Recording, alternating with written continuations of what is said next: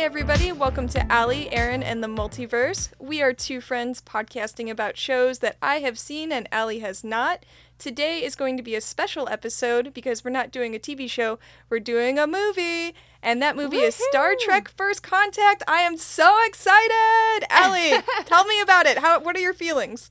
I really liked it. It's interesting to see just cinematically the difference in this Star Trek versus the J.J. Abrams ones. But, I mean, obviously technology progresses over time, so there's going to be differences. But I really enjoyed it. I'll save most of my thoughts for when we get deeper into the discussion. But, yeah, I thoroughly enjoyed it. Awesome. Well, I mean, I'm just so excited because we've been talking about doing this one for quite a while, and, you know, it was just the perfect time, and this is my favorite Star Trek movie, and you're right, it's a different cast. I mean, we've been watching Star Trek Lower Decks, and you've seen the movies, but nothing else, so you haven't even been exposed to this cast, really. So, without further ado, Allie, give us the synopsis of this entire movie in as little amount of time as you possibly can. Okay. I'm going to try and keep it real short and sweet, like really, really short. I watched it a few days ago, so I might miss out on some details. But basically, you're on the Enterprise E, I think, and Picard is the captain. And it starts out where he's having like a dream about being assimilated into the Borg. Assimilated into the Borg. And so eventually I don't know what their ranks are, but the person above him Admiral? The Admiral calls and is like, the Borg are attacking, like, you all need to go. So, or actually they send Picard and his team to the neutral zone because they think he's going to have like flashbacks and not be able to react well.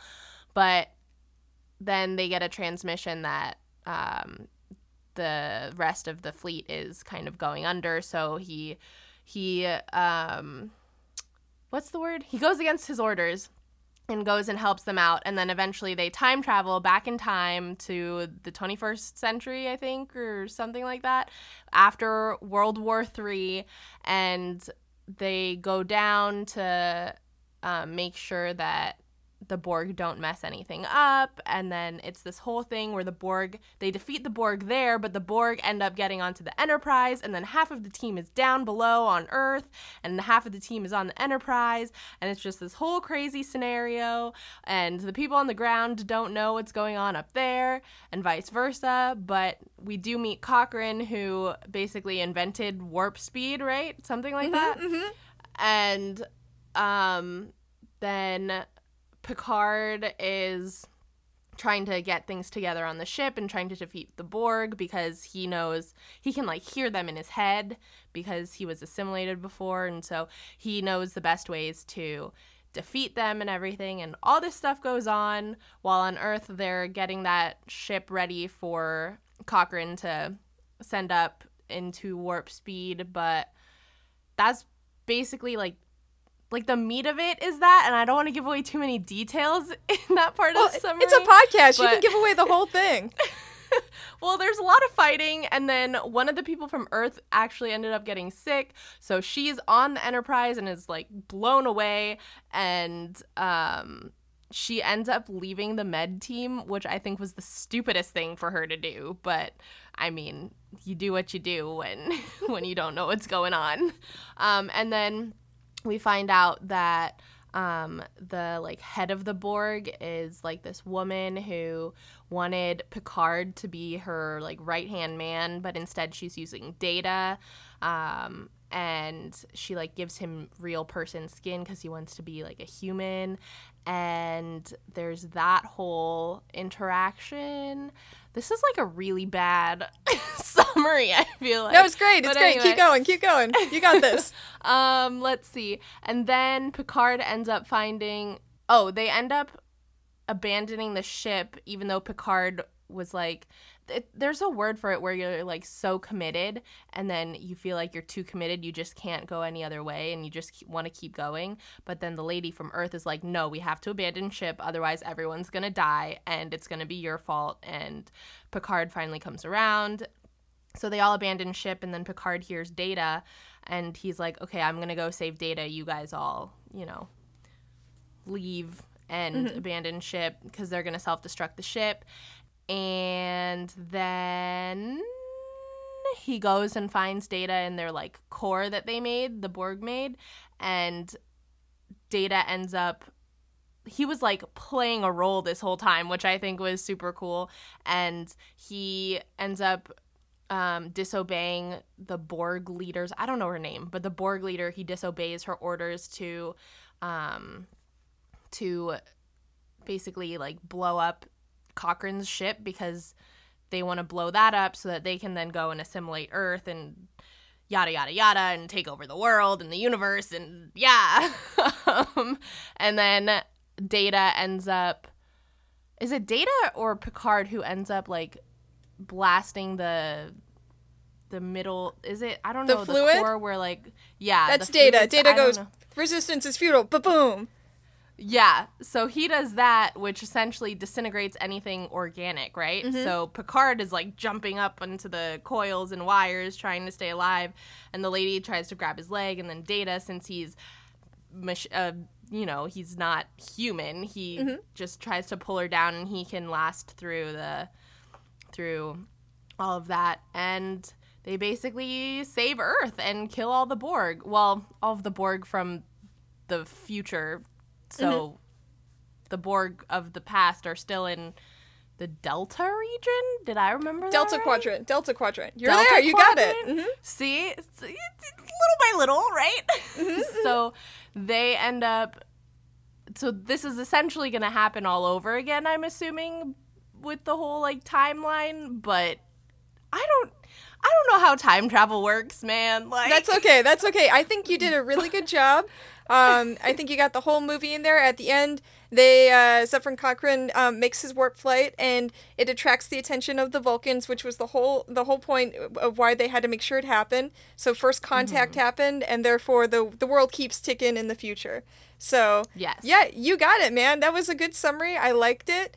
So I have been talking about this movie to you without saying anything about it for a while. And I just wanted to know, does it, like, hold up to all of those, maybe expectations that I have built? I mean, I think it's, like, yes, but I think it's also difficult because I haven't seen any of the other ones, too, so I don't have anything else to compare it to. But I really liked it, for sure. So good. It wasn't a disappointment, let's say that. But I don't know how it would compare to the other ones. Because I know you say that this is the best one out of all of them, and you would fight for it, right? Yeah. But other people might disagree with you. So just in that, like, if that argument ever came up, I wouldn't really have a say, but I did really, really like it. I enjoyed it a lot. There's only one or two other movies that people would say are the best, and they're the old from the very original series, and I think a lot of that's nostalgia, and you know what, at least one of them is a really solid movie, but it's honestly I think this movie, you just watched it, and it came out in, like, somewhere between 96. It was 96. 96? It was 96. This movie came out in 1996, and I would say 99% of all of the graphics and the look of it holds up really, really well.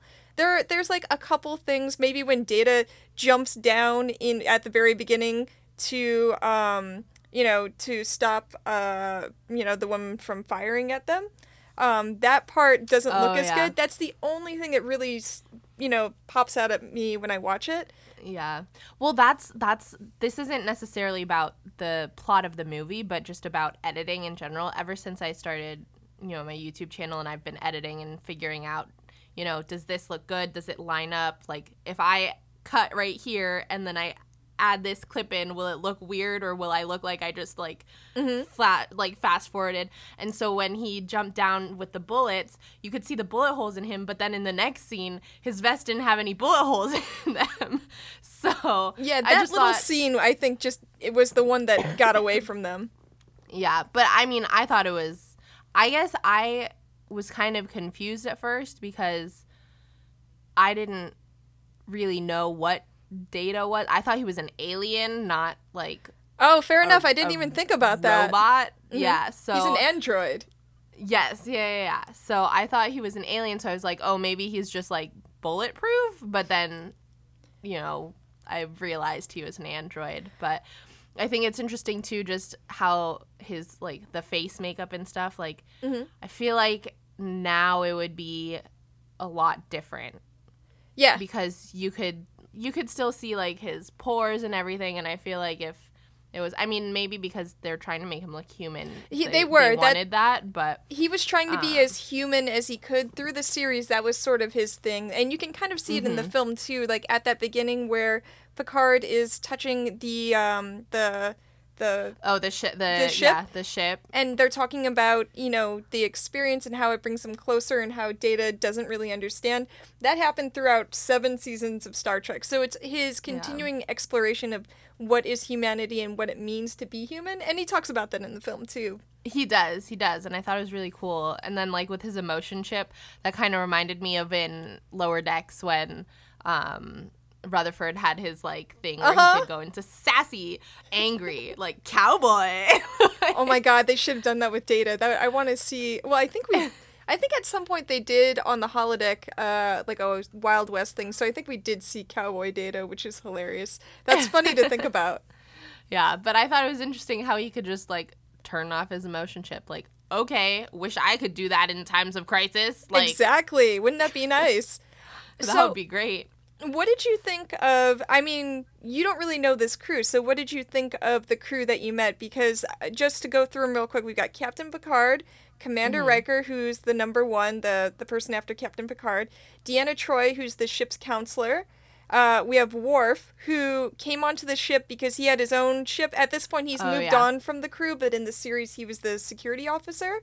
And they, in every single movie, by the way, that has this particular group, they always find an excuse for Worf to come back. It's always really funny. This one felt the most plausible, I would say. He's the, what did he say? Klingon? Yes. Yeah, he's the Klingon. The species, okay. Yep, and then there's Data, who, you know, he's the android. We have Beverly Crusher, who's the doctor. And we have Geordi LaForge, who's the chief engineer. He's the guy who, his eyes look a little odd. Because I'm sure you might have seen pictures. He used to have this big visor thing on his eyes because he can't really see.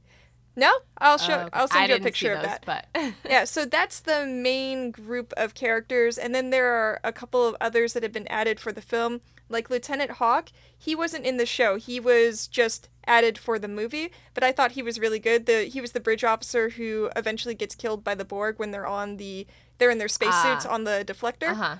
Yeah, and there's Alfie Woodard's character, and she is the woman who we meet, and she's Lily, and she is, you know, working with Zefram Cochrane, and, you know, ends up in space. And I think, you know, we'll get into it, but I think she steals this movie in the best way. Like, she stands next to freaking Captain Picard, you know, Patrick Stewart, and steals the screen, and I feel like we're experiencing everything through her, because now, you know, she didn't ask to be on the ship, and there's crazy, you know, machine things, and I love her in this film.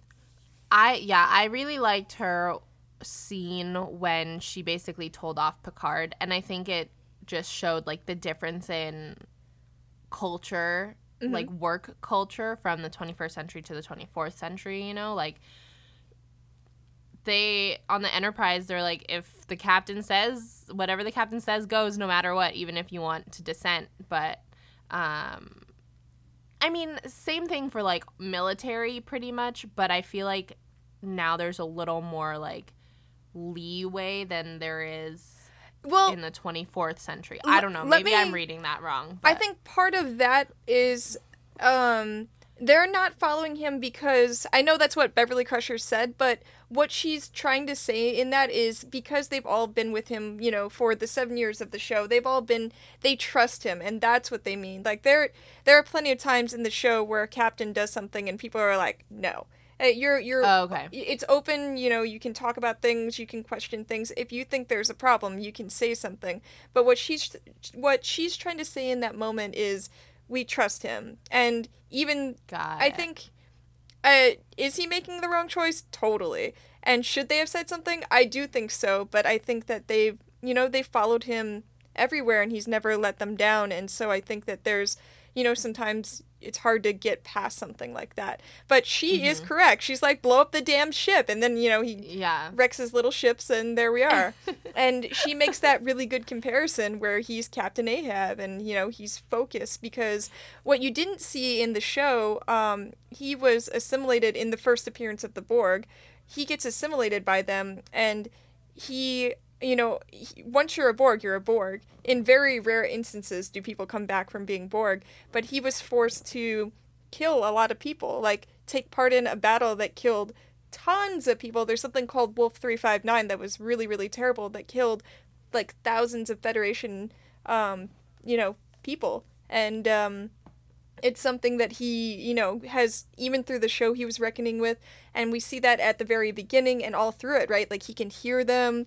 He has an insight, but he's also obviously, like, traumatized and PTSD. Oh, yeah, for sure. Yeah. Yeah. Going back to your Ahab reference, I thought it was so funny how she was like, he quoted it and she was like, oh, I never read the book. I feel like that feels really real. Like, everything in this movie, I feel like you can touch it, right? Because you see on the Enterprise, he was listening to that at the very beginning when he was sort of in distress in his ready room. He was listening to this opera music and everything. The people of the Federation always feel so cultured because they grew up in a time of, in general, peace, and there's no more poverty, there's no more war. We have replicators. Yeah. No one needs anything. There's no one starving on the street. And so they don't work, like he says, we work to better ourselves. They do everything, for passion and because they want to. And so they've had, all the time in the world to be cultured and study these things, where she's like, they had a world war 10 years ago and they're trying to build this ship. Like, she doesn't have time for that, but she knows the reference. She has read Cliff Notes like we have. That is true. That's the best you can do sometimes. Yeah. So, should we break it down? What do you think? Yeah, if you want to go, like, not necessarily scene by scene, but you have the notes. I was just watching and enjoying, so... Hey, I'm just glad you enjoyed it. Well, yeah, if we did it scene by scene, we'd be here for about 25 years. But, no, yeah. I think we'll do it sort of part by part. So, the movie starts out, and as you said, it's Picard, and he's, aware very quickly that the Borg are here. They're close to Earth, they're attacking, and, they go ahead and attack, and the Enterprise is being told to stay away because they don't trust Picard, but, Picard ends up coming in and saving the day as usual, because he's Picard and he has to.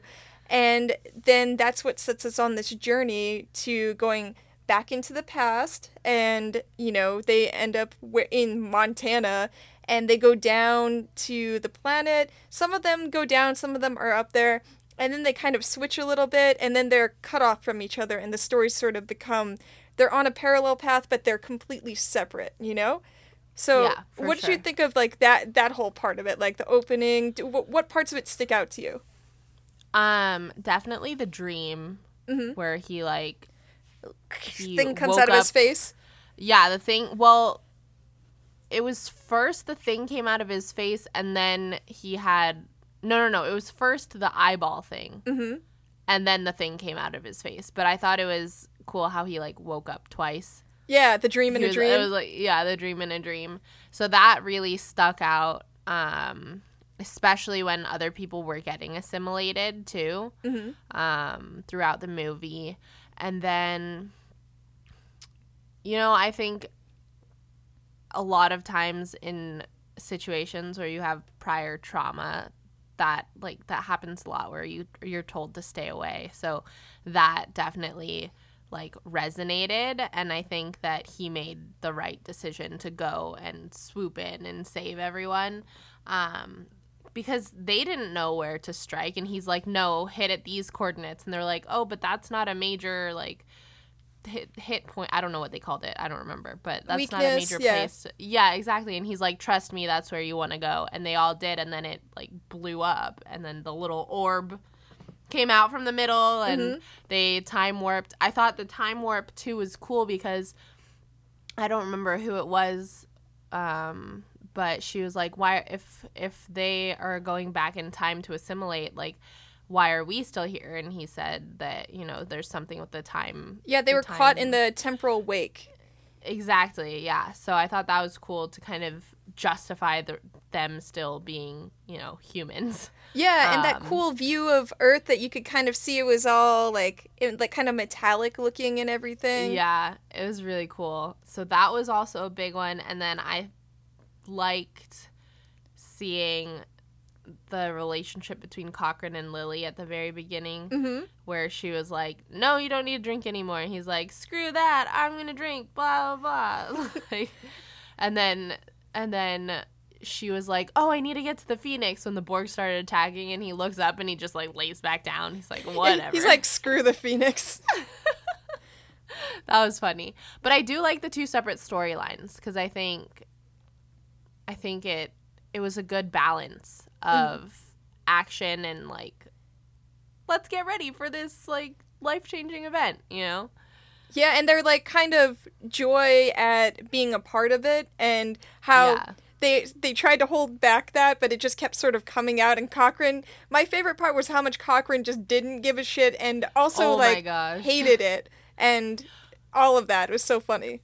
Well, so this is where, like, my time-space continuum, like, or whatever it's called, the whole, like, time travel thing comes in, because my question is, how did he do it before, like, without all of them, if they're, like, helping with all of these technological issues, or did this happen the same way it did before, and they just didn't know because they didn't live through it yet, and, like, you know what I mean? Okay, like, there's an answer, and there's an answer in the answer here.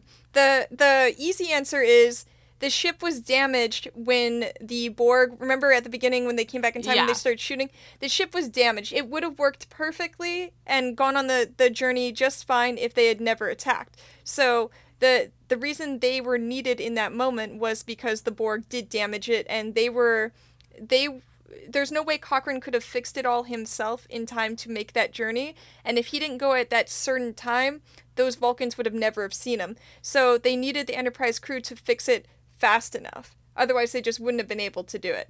Now, the other thing you said, there's this whole idea, and I am not a physics professor or like anything like that, but there's cause and effect, right?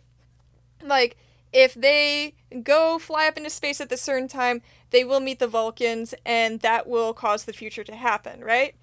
Now, there's this whole idea that there's, in temporal things, there's an effect that precedes the cause that causes the effect. So, they go back in time and help Cochrane because his ship is damaged. Therefore, the future exists so they can exist. So they can go back in time to fix the thing. So confusing. They may have always been there. And that's the thing. It's like these things, they're all part of a loop. So it's not a straight line. It's a circle in a way. It's a Jeremy Bearimy. It's a Jeremy Bearimy. Oh my god, it's totally a Jeremy Bearimy. I'm there for that. But yeah, I love both of those stories, and I think that the thing this movie does really well, especially for someone who hasn't seen it and doesn't know this crew, it gives you time to sort of, like, there are these little moments where you get the personalities of the crew.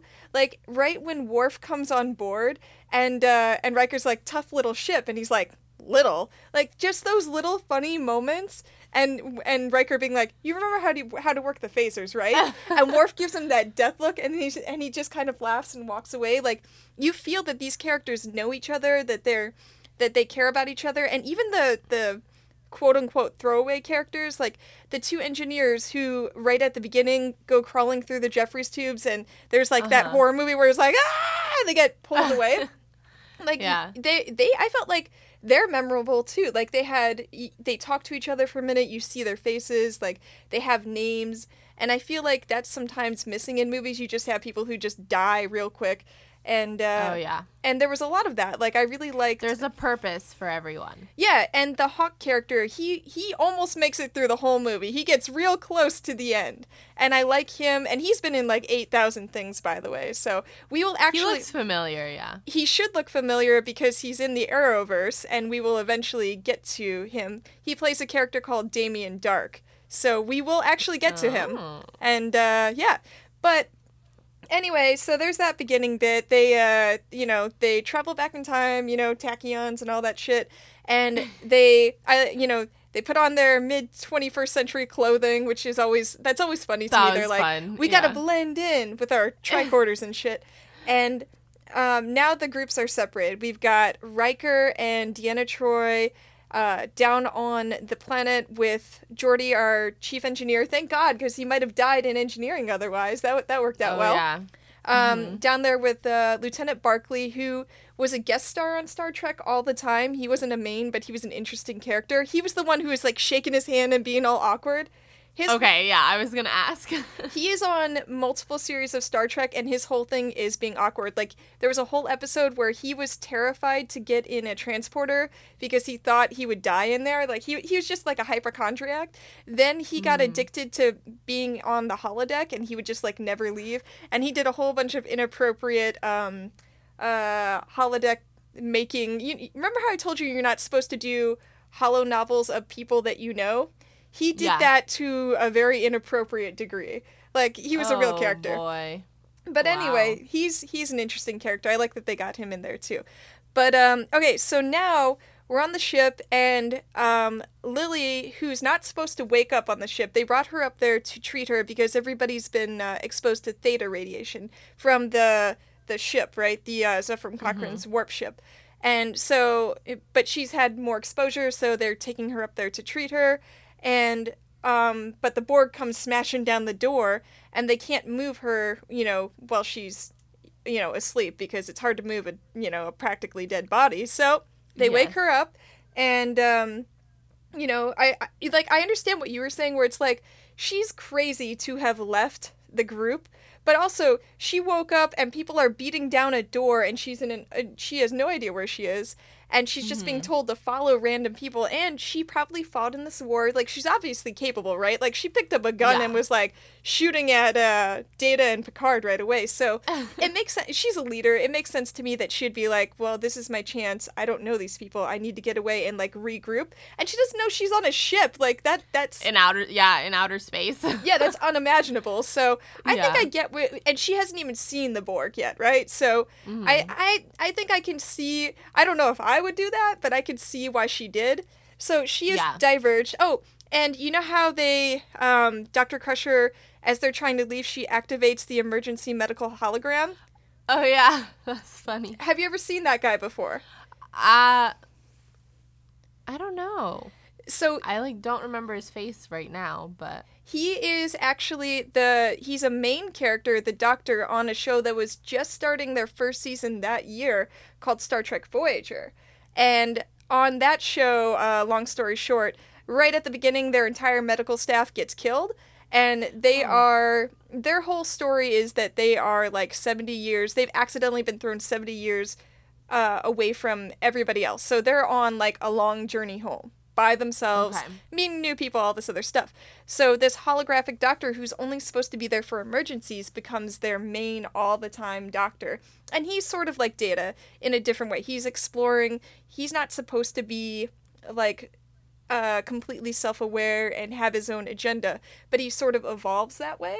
And then it's an exploration of what it means to be human, which I think is a really good story. But anyway, this was like a really cool cameo for him because he pops in and gets this little moment where he's like, I'm a doctor, not a doorstep. And and that's that whole little cameo. But I just wanted to point it out because I thought that was a good little moment. No, I thought that was very witty of him to say, but I was also like, bro, like, you got people banging on the door, like, do something. Yeah, and he's like, would you like an analgesic? And then, but, his whole thing is sort of being in the first season of Voyager. He's very gruff. I mean, he's kind of always that way, but it kind of fit his personality. I liked it. Yeah. I thought it was fun. So now she's running through the Jeffries tubes, which is what all the tubes on the ship are called. And she meets up with Picard, and she's all like, shouting at him and shit. And, she thinks he's part of this, like, Eastern Coalition or something, part of the war or something like that. And I love the way that he's like, okay, I'll give you what you want. Then he's like, boom, big Earth, feel free, go flying. Like, what an interesting way to sort of, shock her into where she really is. I mean, I think that's, like, that was the only way to really do it. Like, if he had tried to explain it verbally, there's no way she would believe her. Like, or she would believe him. Words, I can speak Words English. are so hard. But there's no way she would believe him if he tried to verbally explain it, you know? Like, and I think it was smart to do what he did because it was the fastest way to do it, to get her, like, on board with what they were trying to do, and they walked through a whole corridor with Borg too, and like I think that was a big reality check for her as well. Yeah, and I felt that she handled that about as well as any of us would have. Like, I think I would have screamed too. I'd have been like, what the fuck? I would have passed the F out, like. And, you know, I hadn't thought about this before in the 8,000 times I've seen this previously, but she and Cochrane have just had, like, a long night, and, you know, they were at the bar and everything. They were going to bed, and so she's up all night dealing with it. Like, she's had a day, now she is having a night. Like, this is crazy. Yeah. And also into the day as well, because we know that obviously this goes on for quite a while. So you're exhausted and tired, maybe a little drunk, and crazy stuff starts happening. Like, I think she handles it about as well as you could. Yeah. I mean, one could potentially maybe argue that she got some sort of rest when she was passed out, but, like, still, coming back after being passed out is not the same as sleeping, so. Yeah, hopefully it was a little restful for her, because she has she's had a day, man. She really has. So from there, we go with Picard, and I believe we go to the holodeck, because Picard's like, I gotta figure out what's going on. And then we get, like, an interesting holodeck scene where it's, like, this when would you say that is? Like, 1920s? Like 1930s, like, mob movie. Yeah. Yeah. And there's that kind of fun moment where he's like, this is the wrong chapter, and everything changes. And it was a book, huh? Yeah, something like that. It was a book then, not a movie, yeah. Yeah. And, no, they call holodeck, because you can do a novel in a holodeck, and there can be different chapters. Oh. Yeah, so I see. Basically in the future, they don't watch television at all, but they are part of it all the time. So instead of, like, watching Star Trek, you would be in Star Trek, you would just be a character in it, and you could be like, you know, chapter 14, which would be, like, episode 14. Okay, that makes sense. Yeah. That's odd, but makes sense. I hope we get that in our lifetime. I mean, I feel like we're closing in on it, because the VR stuff is so cool now. Yeah, but it's barely I mean, it's accessible to some people, but it's really expensive. Like, how many people actually have VR stuff? I mean, they're not that expensive now. They're like $400, which is that is expensive. But I've played a bunch of them that you don't have to be hooked up to a whole bunch of stuff. Like, there's a Star Wars one that's insane, and you can lightsaber fight Darth Vader. And if you have a big enough area to walk around in, it feels very, very real. So I want them to do a Star Trek version of that, because I want to be on Star Trek. You're like, invite me to the holodeck, please. Yes, please. Remember when Mariner was running that program in the first episode? It was all, like, big guys working out.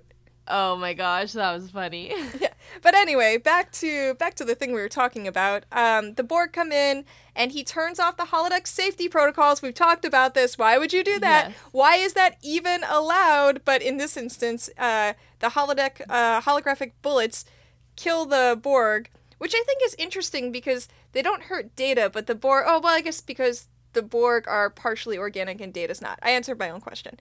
But he gets their chip so he can figure out what they're trying to do. And Lily notices that the Borg was someone on the ship. It was a crew member. And I think this is when she really sees that he's... Like, he is helpful in this, but he's dissociative, right? He knows what's going on, but he's, like, PTSD'd out of there, right? He's just on his mission, and that's it. So, that was, I think... But, I mean, there's also the point that he made where, like, you're doing them a service to kill them rather than keep them as a Borg. Totally. I mean, I don't know how... Is that an accurate statement? I think it's pretty accurate. It's pretty rare. I mean, it seems like... in the passage of time from Star Trek, because this was in the 90s to now, if that same passage of time has happened with some of the series, that they've been able to get more people to help them come back from it. But the problem is it's really hard to... The Borg are so overpowered that it's hard to even capture them. You can see they adapt with their shields and things like that. So it's really unlikely you're going to save anybody. So yeah, and living that way, you're not even you anymore. You're just a part of the collective, and you can't make any decisions. So I think he's right in that. I think that there's some sort of like middle ground in there. But, you know, we see his rage when he's like, ah! Yeah. Oh my gosh. Yeah. She was like, whoa, cowboy, like, hold on, slow your roll. Yeah, he was unleashed. So where did we go after that? After that, we went back to the bridge, right? Yep. To see what they were doing, and that's when they found out that they were trying to... I forgot what exactly was they were making. They were trying to call the other Borg, right? Yeah, they were using the deflector, and the deflector, if I'm saying the right thing, which I'm always wrong, so who knows, is the thing on the ship when they go to warp or they go fast or whatever. You know how... like they talk about it for ISS, if you go really fast but there's stuff in space, if it hits you, it's going to do a lot of damage, right? Because things are going so fast that they just, like, you know, could fly right through you and you wouldn't even know. Mm-hmm. So the deflector helps create like a field around them to make it safe to go fast enough. And they're using, the Borg want to use the deflector dish to amplify a call to the Delta Quadrant so they can bring the Borg there earlier and assimilate the Earth when they're basically defenseless and make the future shitty. Yes. Yeah. Evil genius, but like, what a horrible, horrible thing to do. Yeah, that's their thing. They think they're making everything better by making everything them. So, you know. Yeah, and you really saw that when the lady was talking, and I was like, hold on. They're like, no, you need to stop. Yeah, and this is, I think, your first real experience with the Borg, because the only time you saw them before was when we saw Rutherford do the program with Shax's Smorgasborg, which is one of the funniest things I've ever heard, and he was like, Borg! Oh, it was so funny. Yeah. I loved that scene. Yeah, that was really good. But, so... At this point, we are also going down to the planet, and they've found Cochrane, and Deanna Troi had to... drink a bunch of tequila. She was wasted. Hammered. Okay, that's the other thing, though. Like, how did she get sober so fast? I think there was passage of time there, too, because it was dark and then it was light again, so. Yeah, but, like, it only seemed like a few hours, or, like, 5 or 6 hours, you know? mean, she had, like, 6 or 7 shots. God, I hope it wasn't that many. Oh, yeah, she said that, didn't she? Yeah, she had to take, like, 3 shots of tequila before finding out that it was actually him, and then she had to take another shot, and then she took, like, 2 at the end. Maybe they have something in their med kits that can help speed up the process or something. And also, she, it doesn't really come into play in the show. She is Beta Z. She's not human. So her sort of thing is that she can read emotions, not read thoughts, but emotions. She's empathic, and you can see, like, I don't know if you look, but her eyes are like really dark. That's the one sort of tell. And maybe, I don't know, maybe her biology processes it faster, but I don't know. She was like really gone, 'cause she was just like, it's a primitive culture. She was so funny. I liked that scene a lot. Yeah, and her and Riker together are always funny. But I just love that Cochrane dancing was my favorite thing, because he dances like a crazy person. I'm doing it right now, and no one can like see it. He dances like an old dad. No offense to old dads, but like... Yeah, and he was really feeling his thing. It was so funny. He was. He was a great character. Yeah, and they tried to tell him a cover story, and he didn't buy it, and so they told him the real story. And there was that whole bit where, you know, he's like, so you guys are some spacemen on some kind of Star Trek. Like, it's cheesy, but I loved it. Yeah, I caught that too. I thought that was cute. Yeah, and so they're trying to help him fix the ship, and Barclay's all like, oh my god, I'm so excited to meet you. And Cochrane's just so overwhelmed. He's like... Yeah. I think that's the other reason I brought up the time-space continuum thing, because, like, how did he change his personality? Like, he was saying that he literally built the ship for money so that he can go and retire.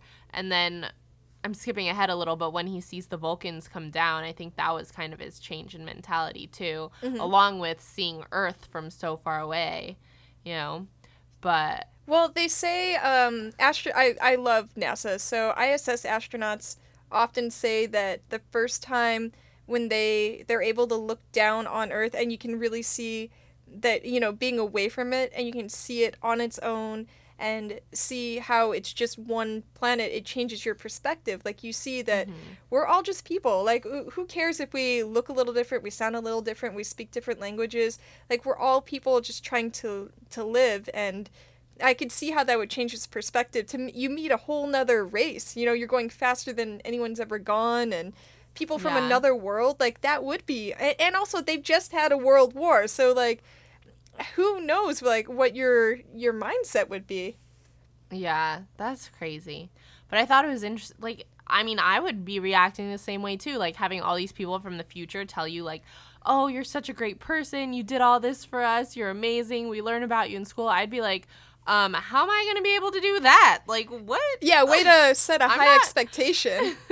Like, I'm not that great. Like, calm down. Like, what if I totally screw everything up, you know? Well, and more so than that, because he's very honest. He's like, oh, I don't know who wrote this shit, but I'm doing this for money. Like, that was the most honest. That's what I love about this movie. It feels honest. He feels like a real person. Yeah. He's a smart guy, but he's not doing... He wants to live in a penthouse with probably, you know, women and to drink and... Like, he doesn't seem to be a guy who's quoting philosophy like our Star Trek friends. No, definitely not. Yeah. Or, what's his name? Chidi. Oh, yeah, Chidi. I'm bringing in the Good Place references a lot today. I think I would love to hear what Chidi would have to say about this movie. It would be awesome. I would not, because it would probably take, like, 5 hours. You're right. That would not be awesome. That would not be awesome. But I like that even though Geordi kind of tells Reg to calm down, like 2 minutes later he's doing the same thing. He's like, there's a statue of you just reaching towards the future, and I went to Zephram Cochrane High School. Like, none of them can help themselves. It's so funny. He's like, I probably shouldn't be telling you this, but... And it's like, as you say those words, you should know you need to shut the hell up. Exactly, right? Oh my gosh. Did you like that leak joke they put in there, though? Where he's like, I gotta go take a leak. Oh, yeah. And Geordi's like, I don't detect a leak. That was funny. I was like, wow, slang in the future is not there. Nope. They're a little more fancy now. But anyway, so then we have on the ship, we have Worf and Hawk and Picard they're suiting up, putting on their cool spacesuits, and it's like a whole montage, and they are gonna go stop the Borg from sending the signal. And so they go on a little spacewalk, which I think looks real cool. I think it like a lot of these things still look really good. Like, I'm really impressed by it. They do. I don't honestly, I think, because I've also seen a few episodes of like is it Star Trek First Generation or The Next Generation? The Next Generation, yeah. So the effects from that to the J.J. Abrams, completely different. Like, oh yeah, the first season of that was 1989, and it was rough. Yeah, so, but I think the late 90s, I mean, I don't know much about cinematic history, but I think that they did what they could, and they did a pretty damn good job. You know? And this was the feature film, because even they had just finished filming that series, and they were filming 2 separate series at the same time. They had Deep Space Nine and Star Trek Voyager. They were going at the same time, and they still had, the effects were better, but they weren't like this movie. This movie was a theatrical movie. It did very, very well, and you can see there was a big-ass budget. Like, the ship looks great, everything looks great. Yeah. The show never looked that good, trust me. So... Well, then I'll keep my expectations low for that. We'll get around to watching some episodes or something, but anyway, so we're on the ship, and they do the spacewalk, and then they have to put in the code and then turn the little thingy, and Worf does it pretty easy because he's all strong and Klingon, and the Borg take notice. I was wondering that because his was the first one to do it, and then Picard and Hawk were having some trouble, and I was like, I wonder. Yeah, Worf is like hella strong because he's a Klingon, and I assume that, that you're out in space and there's a vacuum. I don't know. Or they're magnetic. I think they're maglogs. They're like magnetics, so they're probably harder to pull out. But that's the point where Worf gets nicked. And I love that Worf always has to bring a fucking knife everywhere he goes.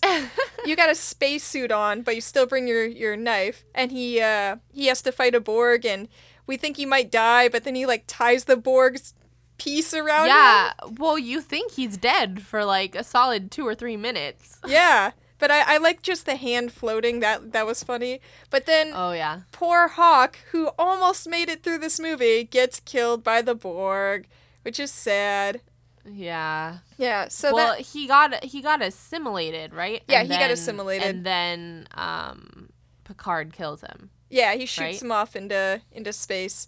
So I would assume he dies at he gets shot at some point. Yeah, which is sad because I thought it was cool too how Picard, instead of like shooting at the Borg, he shot the ship instead. Like, I thought that was Picard very is smart. He knows what's up. Yes, he knows what he's doing. But that was cool too, because then the guy was like, "Wait, I can't. There's nothing to grab onto." Yep, that's it.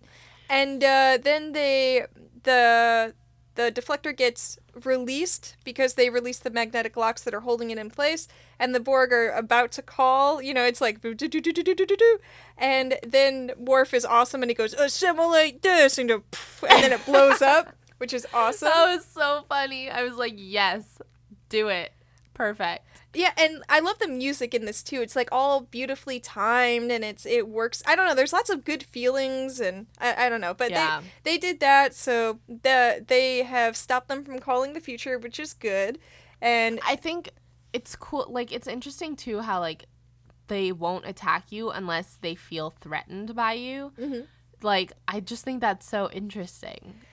Yeah, that's one of the things I think Star Trek does really well is they create a lot of there's all these different cultures and, things like this, but they create a mythos around them that is interesting. So this species is so advanced and they are so, single-minded that they don't even give a shit about you until you're a threat or you can be useful to them.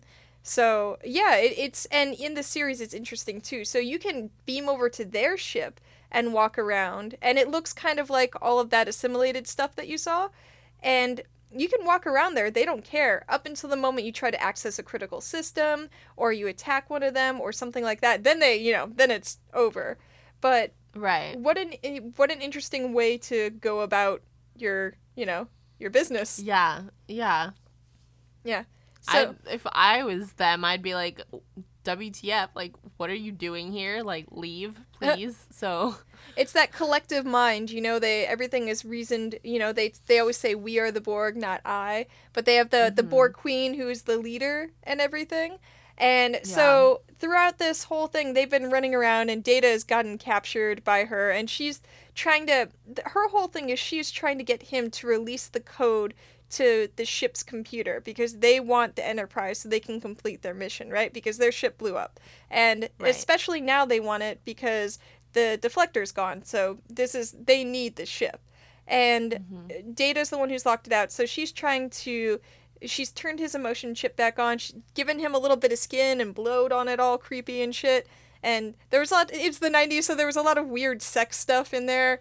And that made me very uncomfortable. Yeah, it was the 90s, so that, and like her sort of like creepy, because she's very scary looking, but they also made her very like booby and everything.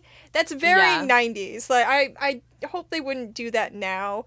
And there's a whole long backstory where I could tell you, like, obviously it's written by dudes. Like, Star Trek is 2 steps forward, 1 step back a lot. Like, there's a lot of good things that'll happen, then they'll do something you'll be like, but oh god, it was good. But anyway. And then there was the part where she was like, I forgot how she worded it, but she basically asked him how long it had been since he had done it. Yep. Yeah. she was like, well, like, maybe, like, you should use them again. And I was like, oh, gosh. Yep, 90s. Cringe. Very cringe-worthy. 90s male writers, why do you do these things to us? So then we have Picard, and he gets in there, and Data's all like, no, I'm with her now, like you said. And Picard is, you know, I think that he's trying to create a distraction. Like, there's lots of talking and things like that. Yeah, because he's like, oh, take me instead. Mm-hmm. Like, you know, I'll do what you wanted me to do before, which I didn't do. And yeah, you can reassimilate me and blah, blah, blah. And at the same time, they're launching the warp ship. And I don't know why Riker and Geordi need to be on the ship. I that's the one part I'm like, they just wanted to be. Yeah. But I feel like they shouldn't. Well, because that was another part of my whole time-space continuum. Like, were they always on the ship? Or, like, did he do it by himself the first time and now they're just there because they know he's overwhelmed because they've been telling him all these things? Or, you know, I think like, Lily was supposed to be on the ship for sure. And probably, yeah. I assume that what happened is they probably told Cochrane to say Lily was on the ship. And that's why, you know, when they had the first contact meeting with the Vulcans, everybody from the ship, from the Enterprise, stayed back and didn't, right. You know, they stayed out of the way and weren't seen because they knew that, you know, they wanted history to be as much put back together as they could. Like, obviously it's not going to be perfect, but, you know, they did what they could. Close enough. But I did feel like Will and Geordi being on that ship was like, I don't know if you needed to do that. I mean, he was freaking out. Cochrane was freaking out a little bit. So yeah. I think it was, like, good moral support. And then the line that, who was it? Riker said to Cochrane about how he was like, a wise man once said, and then something about, like, it's not about judging a man, it's how history judges him or something. And then Cochrane's like, who said that? And he's like, you, 10 years from now. Yeah, he's like, what idiot said that? Yeah, I think he said something like it was like a bunch of rhetorical nonsense. Or I love Cochrane. So good. Yeah. And that was James Cromwell, the actor. I think he's fucking amazing. But so they do it. They go on their mission. And just at the same time they're going to warp, we have the Borg Queen and Picard and Data is like, resistance is futile because he's supposed to destroy the ship, and then it misses, and she turns around, she's like, Data, and he's like, kaboom, and lets out all of that fluid that, you know, eats people. And then Picard does his, like, climbing thing, which I don't know how, like, that's a little like, how did he do that fast enough? But whatever, it's a movie, I don't give a shit. And then the Borg Queen does that, like, thing. Have you ever seen Terminator? No. Holy shit. Let's put it on the list. See, you know what? Will has been, like, introducing me to all of these classics that I never watched because I either A, wasn't allowed to watch them, or B, was, like, a little sissy and didn't. Hey, that's okay. We can podcast about all of them. That's the whole point of this podcast. You haven't seen stuff, and I have. So in Terminator, there's a part where, like, this, like, metal hand comes out of, like, this fluid and grabs and tries to pull someone down. So this felt like an homage to that. Like, you know, the hand comes up, and Picard's, like, kicking and shit, and then Data drags her back down, and then, you know, the day is saved, and... I like when he breaks her, like, little cybernetic neck. Like, that's very, like... Oh, yeah. It's, like, you can moving tell around. That is so vengeful. Yeah, he needs therapy for sure after this. Oh, yeah. But not the therapy they had on Lower Decks. Like, that was BS. Vindicta! You made that happen. Would it be called Picard? Oh, my gosh. He needs better therapy than that bird. Yeah. With the fruit. Oh, that bird. Bird. Oh, like, a pineapple is not going to fix his problems. Yeah. Let's You're be acting real. like a pineapple now, Picard. Oh my gosh. Good reference. Look at you're making Star Trek references. I'm so proud. Go me. Yeah. So the day is saved, and we watch Cochrane make first contact, which is fun because the Vulcans do their live long and prosper, which I know you've seen this hand thing. Oh, I can do it. Yeah. Yeah. I put it. Did you not see my emoji on my Instagram post? Yes, I did. I was so proud.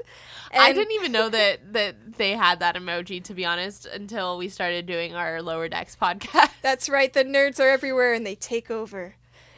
So I love that he Cochrane can't do was it. struggling. He was struggling so much. I mean, some people, like when I was a kid and like I learned how to do it, it was a little difficult, but like some people just couldn't do it at all. Like, at all, could not. Yeah, and I mean, it is kind of tricky. It's like muscle memory. I feel like I've been doing it for so long. For those of you listening, we're like making we're on hand Zoom signals and at we're each just, other. Yeah, we're trying to do different Remember things. when they would be like they were doing the Vulcan like pat to each other at the end of Lower Decks? When I don't think I remember that. there was a point where a Mariner did it where she walked out there, she's like, live long and prosper, and her mom was like, Beckett! And then Boimler did it too, and it became like their way, it was like their friendship thing. They were all like, boom, boom, with the Vulcan symbol on their like chest, and it was I don't know really why. funny. I think I just totally missed that. You're gonna have to rewatch it! Yes, definitely. But anyway, so the day is saved, and he does a little handshake thing, and then you see the crew, and they're all like smiling because they're witnessing history and shit. And my favorite bit is near the end. I forget exactly where, but they're I in think the I know bar, what you're talking about. and the music I think comes that was on. my favorite too. Yeah. And the Vulcans are like, "What the fuck?" They're like, well, who do we need to kill? What's going on? Yeah, and Vulcans are so that I don't know. There's just something very human about that, which I think fits. And then we go back to the ship, and everybody's back in their outfits, and like they're like, let's get back to the future, and then they do, and that is the end of the movie. And yeah, what did you think? I really, really liked it. I enjoyed it. I thought it was the perfect balance of like the action and suspense with the building of the ship and all of that. The music was good. For some reason, I don't pay too much attention to music when I watch movies. It just kind of like blends into the background. But for me, I guess typically if it blends into the background, that's a good thing. Yeah, and then yeah, if of course. It's like if it doesn't blend into the background and it's obvious that it sucks, then that's a bad thing. So nothing really to say negative about the music at all. I think the one thing that is like my little criticism, which I think is just a difference in acting style from the 90s to like now, is I feel like sometimes facial expressions are a little more like over the top in movies, like older movies, versus now. Or there are little things that people do that are a little more like make it obvious that they're actually acting and not. Do you kind of get what I'm saying? It feels more theatrical, or like theater, seeing live theater. Yeah. Mm-hmm. That's Definitely. and that's kind of Star Trek has its roots, especially in the 90s shows. In a lot of the actors are from theater, and I think that kind of comes through it a lot. So I definitely see what you're saying, and it feels a little bit more like watching it. I think this movie does a good job of not doing that too much, but sometimes it can feel like you're watching like a theater sort of show. Yeah. It wasn't very often that I felt that. I think it was just one little part, and I don't remember which part it was, but, it was definitely... Yeah. It wasn't like a big issue with the movie. It was just like, if I had to pick anything... Hey, that's fair. That'd be my own thing. I'm just glad you enjoyed it. Yeah, it was a lot of fun, and I definitely, want to watch other movies. Well, I'm just telling you, this is the high point. Like, I'm not saying it's all downhill from here, but, I think this movie, I think the J.J. Abrams movies are fun to watch. The first one is definitely the best of the three. Like, the second one I don't like, and the third one, I still can't tell you what happened in that movie. It was very weird. I can't remember if I've seen all three of those, but... Yeah, well, hey, we can watch them and talk about them. But that Yeah. first one I thought was really good. Like, it was a good reimagining of the original series, but I think it still suffers from a lot of problems of like, why do we have to see Uhura in her underwear? Why do we have to watch, like him, Kirk running around with a woman, Why, like, there's a lot of these kind of things that are, I think they were trying to make a take on the old Trek, but it just feels tired to me. Yeah. But overall, I do really like that movie. They got Spock in there, original Spock, which was cool. I thought it was a fun story. It looks really awesome, but I think this is a better story. So, yeah, I would be interested actually to start watching the like Picard series. But is that like was that a series before and then they brought it back? Or is that its own spin-off now and it was just used... It was its own series. So the original series is the one with Kirk and all them. And that went on for, I think it was like 3 or 4 seasons. And then they had a bunch of movies. The Next Generation came out in, I think it was like 1987 or something like that. And it was on for 7 straight years. When it came on, Star Trek hadn't been on for a very long time. And so it was a big deal, and they didn't think it was going to do well. Patrick Stewart tells a well-known story now that when he got the job, because he's from England, for the first season, he didn't even unpack his suitcase because his agent was like, because they had to sign like these really long contracts, I think 5 or 6 year contracts, and his agent was like, you're going to be back here in like 9 months, don't worry about it. And he was like, okay, because he wasn't particularly, I don't think he was particularly interested in it in the beginning, because a lot of them thought like, oh, what is this show? And then it became like this cultural phenomenon. And I will tell you, listen, we can watch it. I am down. There's a lot of, for women especially, there's a lot of 2 steps forward, 1 step back. There's a lot of that. And there's a lot of reasons why, but it is way better than the original series, and each progressive Star Trek gets better. Like Deep Space Nine is better, Star Trek Voyager is better. The Star Trek that's on right now, Star Trek Discovery, where the main character, Michael Burnham, is played by Sonequa Martin Green, a black woman who is the main character. Like, everything's been getting better. These characters there are gay storylines in the new Star Trek, and they're not throwaways, and they're not just, killing off gay characters left and right. So they get better, but this is 1989, so long story short, we can go back and watch it, but it won't always be like where we're like, yay, we might be a little like, ugh. So yeah, just want to set those expectations. Cringeworthy moments, but there will be lots of lulls because 1989 graphics are hilarious. Oh my god, you will laugh your ass off. I am sure I will. Yeah.